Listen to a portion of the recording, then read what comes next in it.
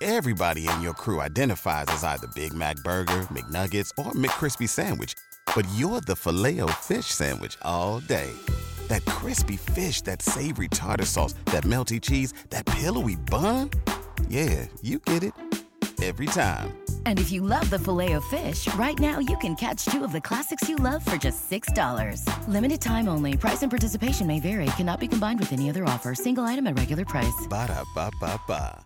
Today's episode is brought to you by Grinding Coffee Co., a Black LGBTQ+ owned coffee business that donates a portion of every sale to charity. Coffee is imported from around the world, and they pride themselves on great customer service for a small team. Use promo code PLP22 for 10% off your order.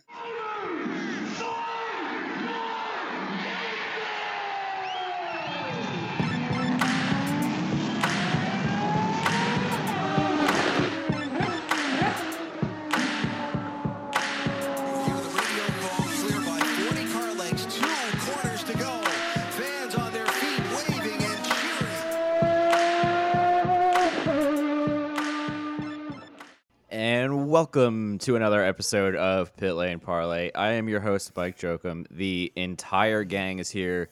We are going to preview St. Pete. I think that's pretty much all we're going to talk about. So I don't really have any non-racing questions to start the episode, to the dismay of Jordan and all of her friends wherever they may be listening this week. Oh, go ahead. Oh. Ooh, I had one. Ooh. Well, not like a fact, or it's more of a fact, and it's something that I don't know how it came up at the dinner table tonight. But did you know in like different languages, like they don't have a universal like word for noises that animals make? Like moo. So like bark. In English, we might say a chicken does like cock-a-doodle-doo, but in Italian and French, they don't actually teach their kids that word. They all have different words. What do they teach them? Sammy had a list of it because I don't know how me making eggs for dinner led to that, but what are you cock-a-doodle-doing? Shannon, we're not on the drunk episode anymore. That's okay. But yeah, I don't know. It's just she had the Italian and the French words for it. I'm like, what in the hell are they teaching them? Okay, learn a new language. That's our fun portion. How did you of the guys evening, do the rest of the afternoon after said drunk episode? I just watched Netflix all day. It was okay. Oh, God. Cody Bray was at my house, and we watched YouTube once he got there. We hung watched out with Cody? The 2013 Indy 500. Oh, that's an old one. I forgot. We watched 94 Indy 500 qualifying with Penske, and then dinner, and then came back and watched 2015 Fontana. I'm not saying anybody in particular, but one of us made it through 100 laps before falling asleep. And I drank half of a 5-hour energy, so I had 2.5 hours of energy, is what I was trying to explain to Michelle and David, and they didn't like my perfect sense. I had a sip, so I had a half hour. That's what I'm saying. A half-hour energy just to get through the last. So he was good for half an hour. That's how I watched the Daytona 500. Sammy also disagrees with my logic. I may have napped for like the middle 65 laps. I think it was more than that. Absolutely did. It was like 2.5 hours, and you still had 45 laps to watch. Yeah. Anyway, let's talk about IndyCar. There's a couple rule changes that I guess we should go over before we talk about anything this weekend. Let's see here. First, I don't really know what to make of this one. I didn't see it until yesterday. Our pal Kevin Dejewski, who is stuck with us for the weekend again. Drivers are no longer required to slow down by a defined 15% when passing through a local yellow flag, but instead are advised to reduce speed substantially. Is this cause for concern because it's even more, there's more gray area than there was before? Start with Shannon. Yes, ? It just tells them to slow down, like, to whatever you think is acceptable speed. Yep. I feel like there should be a universal speed, because what one person may deem as acceptable, someone else may not. Yeah, I just hope it's communicated to them in the driver's meeting. But I also don't think it should be a black and white number because, what happens if a driver goes through? It's like, oh, sorry, you were 15.7% above, sir or ma'am. You are now black flagged. Like, I think that's absurd. So I think having some wiggle room is good as long as they define what said wiggle room is can you give them to like the a drivers. 5-10 mile an hour, like, you can go, I don't know. I don't even know how fast they go on yellows. 110 to 120. Because F1, I believe, F1 does the whole you have to slow your speed substantially or you get a penalty, right? But that's not like a defined. If it's not 13.7%, then to the gulag you go. But how do you define substantial? I think inherently it's going to be pretty subjective, but I sort of like the fact that it's not a fixed percentage either, because I could see it in a case where it's a high speed portion of the track and it's like, oh, got to slow down by 15%. It's like, well, maybe it should have been a little bit more than 15%. Or if it's in a real slow speed portion of the track and it's like, we're already going pretty dang slow, like the hairpin at Long Beach, how much slower can you go? I don't know. That's what I was just about to say. It's like, you think 15% at the hairpin at Long Beach is like what? 4.5 miles an hour versus like the first turn at Long Beach, that's going to be closer to 10 to 12 miles an hour. So I do also like that point. I'm still processing. I was thinking about it in terms of what if you basically said, all right, you have to decrease your speed a substantial amount for the pit lane. What would that be? And different teams would use that to their advantage. So I'm trying to think about that in terms of a yellow. And I mean, it's different, but I don't know. I think having some more defined boundaries than the word substantial is probably better. Yeah, agree. I don't know yet either. Like Frenchie, I'm kind of in the middle. I would like a little bit more definition, but if they indicate per race, something like Hickey was saying, if they talk about it in the drivers' meeting and they clearly discuss it, I think I'm willing to give this one a shot. Mr. Lighting? So I have a question, and you guys might know the answer to this. When it comes to qualifying, when there's a local yellow, how do they deem whether or not a driver slowed? I mean, I remember it was a topic at the IMS road course last year, but I don't remember which race because they were there so many dang times. Which, side note, I thought it was damn hilarious that for their iRacing challenge, they also used, I didn't get a chance to talk about this, that they used the IMS road course. It was almost like an ironic slap to the face. Anyways, how do they deem that in qualifying? Like, what is their metric for determining whether or not you slowed?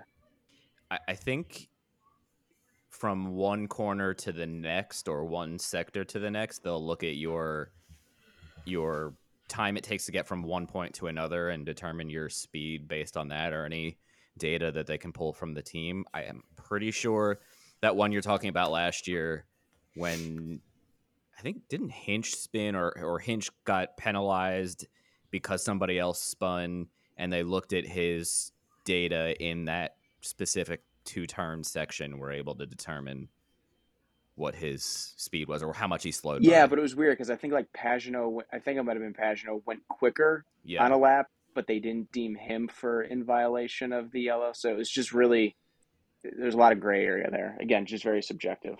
All right, we're on to another yellow flag thing. This is with the new LED marshaling system around the track, I think. A waved yellow, whether it be on the marshal stand or the LED panels, means that the hazard is wholly or partially blocking the track ahead, while a static flag means the hazard is near the edge of the track. Not really worth discussing, but if you're confused why there's different types of yellow flags now, there's your answer. I got confused when you said holy. I had to really process that one for a second. With a W. No, I was just thinking right. like the Pope's there, or what's going on? Oh, Hickey. Oh. Sorry. Also, I kind of missed the fact that Riverside doesn't have like a raise your hand function. That was probably my favorite thing about Saturday. Google me. We'd be like raising our hand and then we'd click raising on the computer. So next up is push to pass. IndyCar now has the ability to disable the overtaking system on cars that are a lap or more behind the leaders. So to further explain, if a car is about to go a lap down, he or she can still use push to pass. But if they are a lap down to the leader, whatever lap the leader is on, so whether it be 1 lap or 2 laps down, if the field is 2 laps up on one guy, he or she can be, his push to pass can be disabled. So we'll start with Frenchie. Good idea, bad idea, gray areas. What do you think? You're not giving me time to process this one either. Let's see, rule change. I'm just trying to think about a situation where that would affect racing. I mean, I think it's good. If you get rid of people basically trying to pull blocks, like you can mess up team strategy games that could be played in terms of, affecting a championship or something like that. We wouldn't have to worry about that then. If somebody goes a lap down, they can't just block the leaders and kind of create a pass opportunity for their teammate. So I like that. I think it makes people race clean. But didn't it say multiple laps down? Don't they have to be? Yes, it did. It said multiple laps down. I think it Right, did, because David? I remember thinking as I read it, like, oh, so that probably wouldn't have impacted the like Connor and Pato issue at Road America a couple of years ago, where people thought Connor was holding up Pato, That's but it was exactly like, no, what I Connor's was just trying to thinking. stay on the lead lap. So I don't think. Oh, hit the button, Mike. Just kidding. I don't see the button. There's not one. It's not there. The IndyCar defines a lapped car as a car that is at least 1 lap behind all cars that are on the lead lap. Yeah, but that's not what the rule says. Say? The rule says. Where did we get that? I'm on the article Kevin wrote. Give me 1 second here. So if we get this wrong, Kevin can go to the gulag. Episode title, To the Gulag.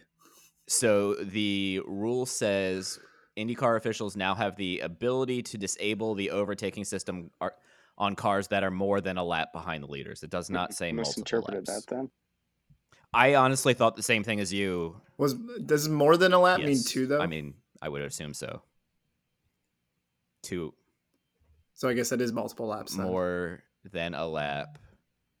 But if you're more than, I guess if you're more than a lap, you could be 1 1/4 laps behind. It's true. I wish we had media coverage at the race where we could ask people. Good thing Shannon and I will be there. We're depending on the weather. We don't know when we're going to be arriving, but we'll. Uh-oh. Don't put that into existence. It's fine. Just because other people's flights got canceled on a completely separate airline means nothing to us. It's fine. Yeah. Okay. So we've. Just because I have to drive 2 hours to the airport in the snow and the ice, it's fine, Michael. Okay. Positive vibes. We're gonna manifest positivity. Does anybody else have any more thoughts on push to pass, or should I go to the last one? We'll see. I'll reserve my judgment until we see it. Yeah, I think that's for fair. The first time. All right, I'm gonna go to the last one here. This one is pretty simple. Pit stalls, which were assigned automatically in the past number of years. Now, whoever's on pole from the race before gets to pick their pit stall first. Qualified second the week before gets to pick their pit stall second. So a little bit of strategy involved in picking your pit stall this year. Could this have any effect on maybe teams trying to group each other together to not get blocked in by other cars, or what are you thinking, Mr. Hickey? Because I swear every time I go to Iowa, all the teams are grouped together based on entry. If Herta won the pole at Detroit or whatever, and then you go to Road America, Herta would be the first spot, but then usually kind of behind him would have been Rossi and a couple other teammates. I could be wrong, but it just seems like every time I go to Iowa, they're conveniently grouped together based on team. Yeah, I don't think that's accurate. And I only say this because when we stand in Penske's pit box for races for Joseph, Will is way the there. So it wasn't, we couldn't cover I mean, last year, anyway, we couldn't cover one team, and the two of us have covered those pit boxes at the same time. Yeah, I could be completely wrong. I always felt like when I went to Iowa that they were always grouped together, but I'm probably wrong. So yeah, I guess, that definitely does add a strategy element to it. And I do like the fact that the pole sitter from the previous race gets to kind of get an extra incentive for the next race too. Found one more rule, but Frenchie, do you have any additions? Yeah, I just think it's going to be good because this year pit stalls, I think, are going to be more important when you have more entries. So it's going to get more complicated, and being able to pick your pit stall, I guess, is going to be more advantageous. So it's really going to come down to not only your results in the championship, but where you qualify too. All right. Last one is, and in years past, we've seen one or two crew members on the rear wing of a car kind of push a car off as they're exiting a pit stall. That is no longer allowed. So do we think this has any impact on pit stall exits? Hickey says no. Lighting. I thought that was already against the rules. That was just out of habit. Yeah, well, because I know like you can't the rear wing they use at like Indianapolis and Texas. Like I don't even think you could push on that anyways because you might knock that out of alignment. But I always thought that was already a thing. But you're wrong a lot tonight. Literally, host, it's been twice. How about you calm down a second? Feisty, Mr. Lighting. I have a prediction that within the first one or two races, someone's going to stall leaving pit lane, and it's going to have absolutely nothing to do with the fact that they no longer get pushed, but NBC is going to make that a point of emphasis. Secondly, it's going to make pit stops look a whole lot less as cool. A whole lot less cooler, I think is what I meant to say. Because that always looked really badass when the pit crew is pushing the car out and there's, the smoke flying off the tires. I don't know. There'll still be smoke. Yeah, I'm grasping at straws here. I'm not really going to notice it. We do have to ask ourselves, though, would Michael Andretti broke as many half shafts as he did if the crew wasn't pushing? What if the crew stops pushing and now everyone is just like, I don't know, a half a mile faster because they stopped adjusting that wing when they were pushing off on it? So I do have one question, though. So how sometimes when someone does stall or they're on the verge of stalling, the pit crew really does give the car a good push to try to, bump start it. Does that mean that's completely ruled out now, too, and they're going to have to waste the extra time to get the starter out? Because if that's the case, that is actually going to play, I think, a factor in a couple of races. Because you do see that sometimes. Yeah, Guess what? That's a great question. Yeah. That's what I kind of was thinking about the other day. Like, do they have to bring the car back to the pit stall before they can restart it? Because you can't, if you're halfway out of the pit stall, you can't restart it there. No, and I do recall even a few times last season where it seemed like the car was halfway out. They started to stall, and the pit crew gave them a shove the rest of the way to get it restarted. Yeah. All right. Anybody?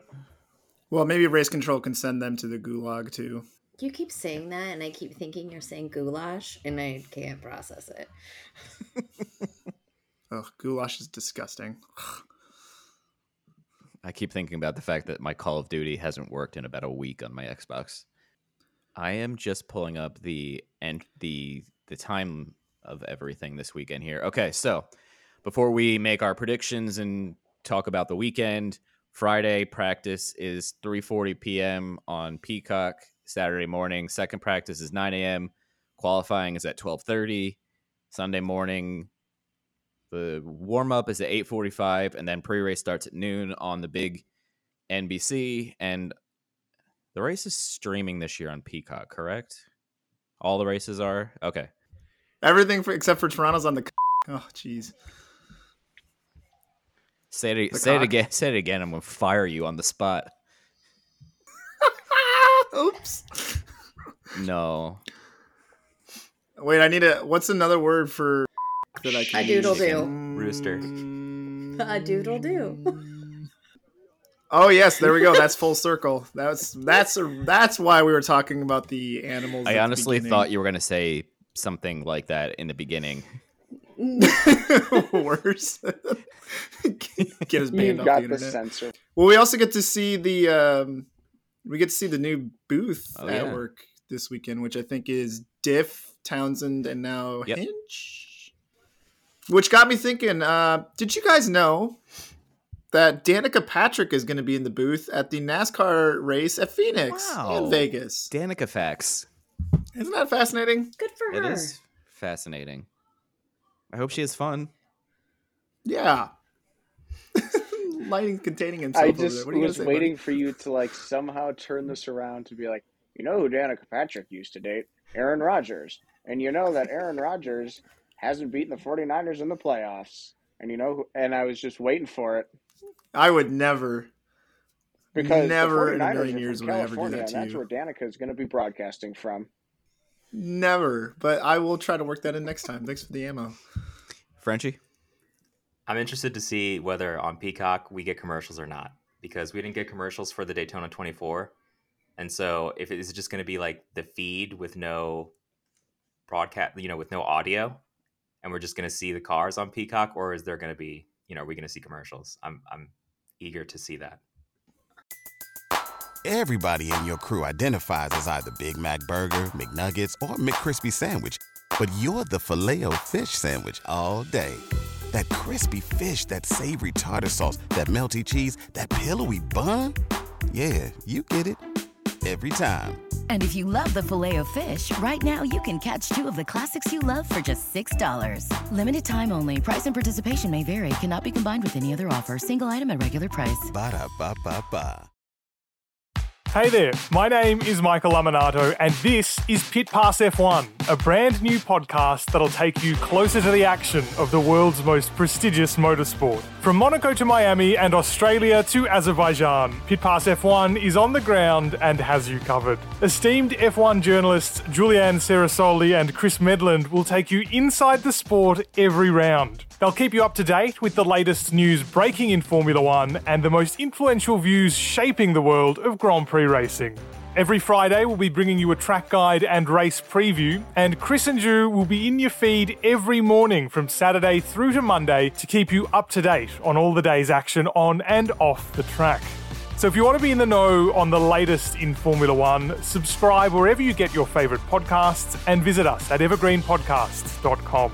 Pit Pass F1, a brand new show for Evergreen Podcasts.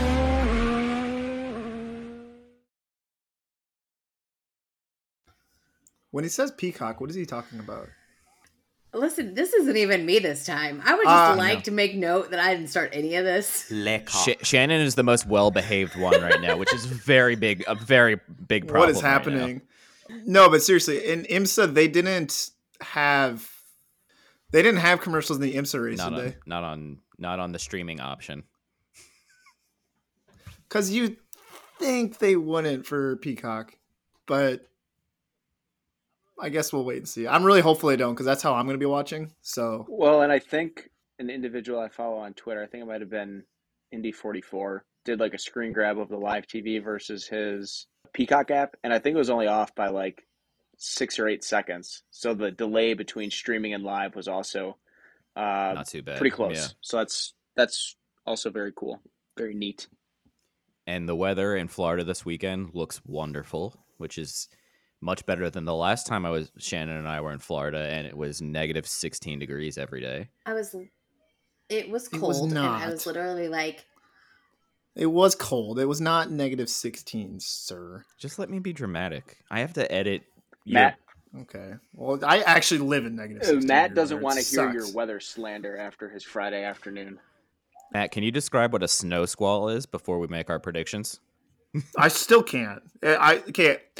The way I described it to, I can't remember if it was Sammy or someone else. I described it as like an unorganized hurricane. I didn't know hurricanes were organized. Thank you.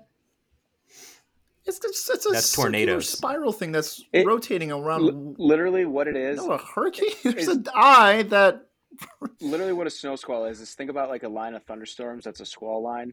It's literally just a line of snow that's quick moving, short in duration, and has a lot of wind. It's literally just like a line of thunderstorms, but it's snow. Hurricanes are definitely organized, sir. First of all. And then, yeah, I couldn't see 30 feet in front of me for 4 I hours. feel like this is going to be my drive to Indy on Thursday. I almost got into 3 car accidents. Lighting called me at one point. I'm like, yeah, we should be in the clear. And then like 10 minutes later, I almost got in a car accident. So yeah. And then I got to see lighting. Light at the end of the tunnel. Oh. Uh-huh. Bravo, Shannon. Bravo. Thank you. Do we have any more St. Pete news items to get to before we throw our worst predictions of the year out because it's the first race? Let's start predicting. We'll go with Hickey, Frenchie, Shannon, Lighting, me for the order. There's a 0% chance I'm going to remember that. I'll remember. Winner, me? I have to go first for all of them? We can switch it up if you want.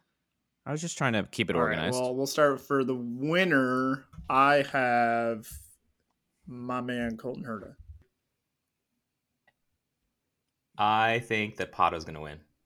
Well, I was going to go with Colton Herta, and I know since there's 5 of us, we're allowed to double up, but I refuse to double up with Matt. So I'll go with my backup pick. I think Romain Grosjean is going to have a coming out party in his Andretti Autosport debut because they have kicked ass on the street courses. I applaud Shannon again for holding herself back. Yeah, I was surprised no one said something. You saw it. What the hell? Why is Shannon just the most well put together one? Shannon's face was bright red there for like 3 seconds. She tried not to say anything. I'm trying really hard to be on my best behavior for the first race, and I figured if I don't start now, it's never going to happen. So, can you explain what you were holding back from? Was it the way I said Grosjean? Did I say his name wrong, Shannon? Could you elaborate? Nope. We should go to. Oh, no, you said coming out party. I know what I said. I was trying to get her to repeat it. Coming out party. Wow, he's gonna have a lot of pride after this weekend. Can you believe that? I do have a lot of pride. Oh, well played. Well played. All right, I know this. I predict him at least once a year, and it's never close to correct. So I'm gonna get out of the way with first and go with willpower. You're not top 5 driver who's in his last full-time season pick. All right, that leaves you, Shannon. Oh Lord, I feel good about Alexander Rossi, and I really do. This is legit. This isn't a fandom. This is He's got a little fire under his belt after Daytona, and I think he's got something to prove. All right, next we have our dark horse top 10 prediction. We've also decided this year that if someone says somebody that we don't feel like is a dark horse pick, that we can veto them. Not aiming that at anybody in particular. Host. So who's going first, host? I'll take Connor Daly. Okay. That's a dark horse? Is that where we're at? Yeah. Yes. I think I'll go for Renus then as my dark horse top 10. I feel like based on his performance at the end of last year, he's a dark horse top 10, but I think he could prove us wrong this year. Lighting. David Malukas. Shannon. Point cars always do well at St. Pete. Devlin DiFrancesco. Ooh. Okay. Matthew? I don't even know. You guys picked a lot of the good ones. We will say Callum Hilott. Yeah, you will. We as in me, myself, The and royal I. we.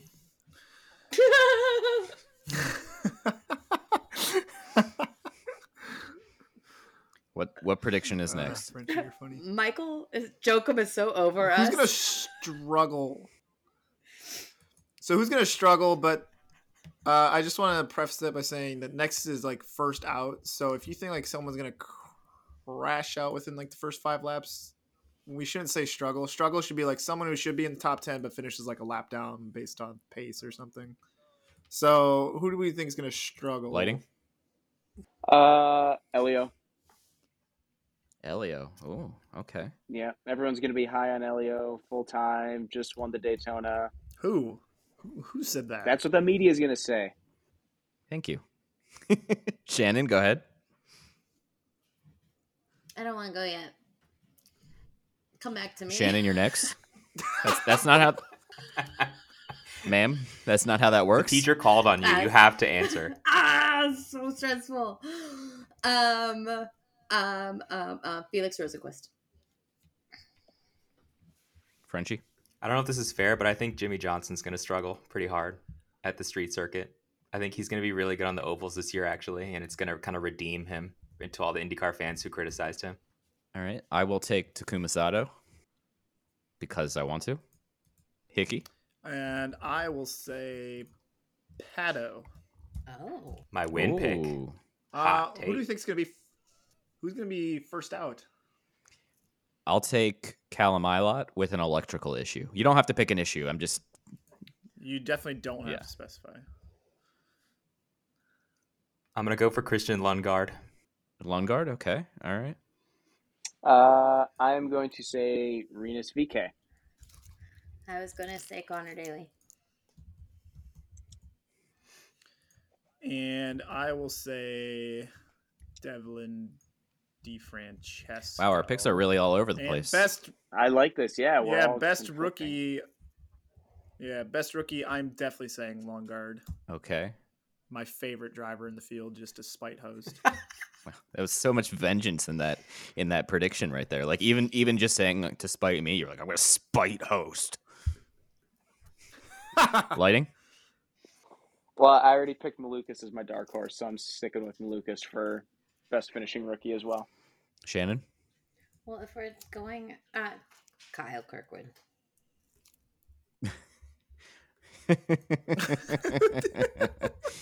She had this. Yeah, I can't be bothered with this. We're going with Kirkwood. I'm glad you guys didn't take him because I actually think Devlin's going to do well. I think he's going to be the best finishing rookie this weekend. He's my dark horse. Mm-hmm. Absolutely, yeah, Damn. Sure. I will. Nothing. Great dude. Just because I think he's going to struggle in the race doesn't mean I hate him. Devlin, some of us believe in you. Tone at like a lot of things, and it's just. No one's believing me. Ouch. Devlin, I will reach out to your dad and confess my love for you. Don't worry. I will take Tatiana. Wow, so we all had different picks for that last one. Okay, do we want to do a quick? We got a couple minutes left. Do we want to do a quick what we're most looking forward to for the weekend now that IndyCar is back? Yeah, you have something in mind since you just sprung this on us? Yes, host. It's such a terrible question. I'm very caught off guard right now.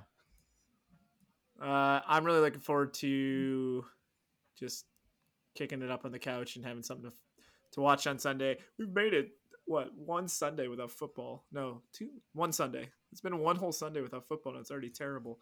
But just to have something to look forward to on the schedule on the weekends and to watch. Have you ever wanted to know how to win a Formula One Grand Prix? I mean, really know about the driver tactics from the cockpit, the strategy calls from the pit wall, and even the mind games in the paddock. There's a lot more that goes into winning a Grand Prix than just 90 minutes of racing. So every week on the F1 Strategy Report, we're taking a deep dive into the decisions that shape every result. Hey there, my name is Michael Laminato, and every week I'm joined by an expert guest from the paddock to talk through the big calls that won the race and the missteps that resulted in bitter defeat. Before every race, we'll look back at the previous year's result and consult the current form guide, and we'll be in your feed after every Grand Prix dissecting the outcome and what it means for the championship. So for your regular hit of Formula One analysis, subscribe to the F1 Strategy Report wherever you get your favourite podcasts. The Strategy Report is a Beer Mogul podcast on the Evergreen Podcasts Network.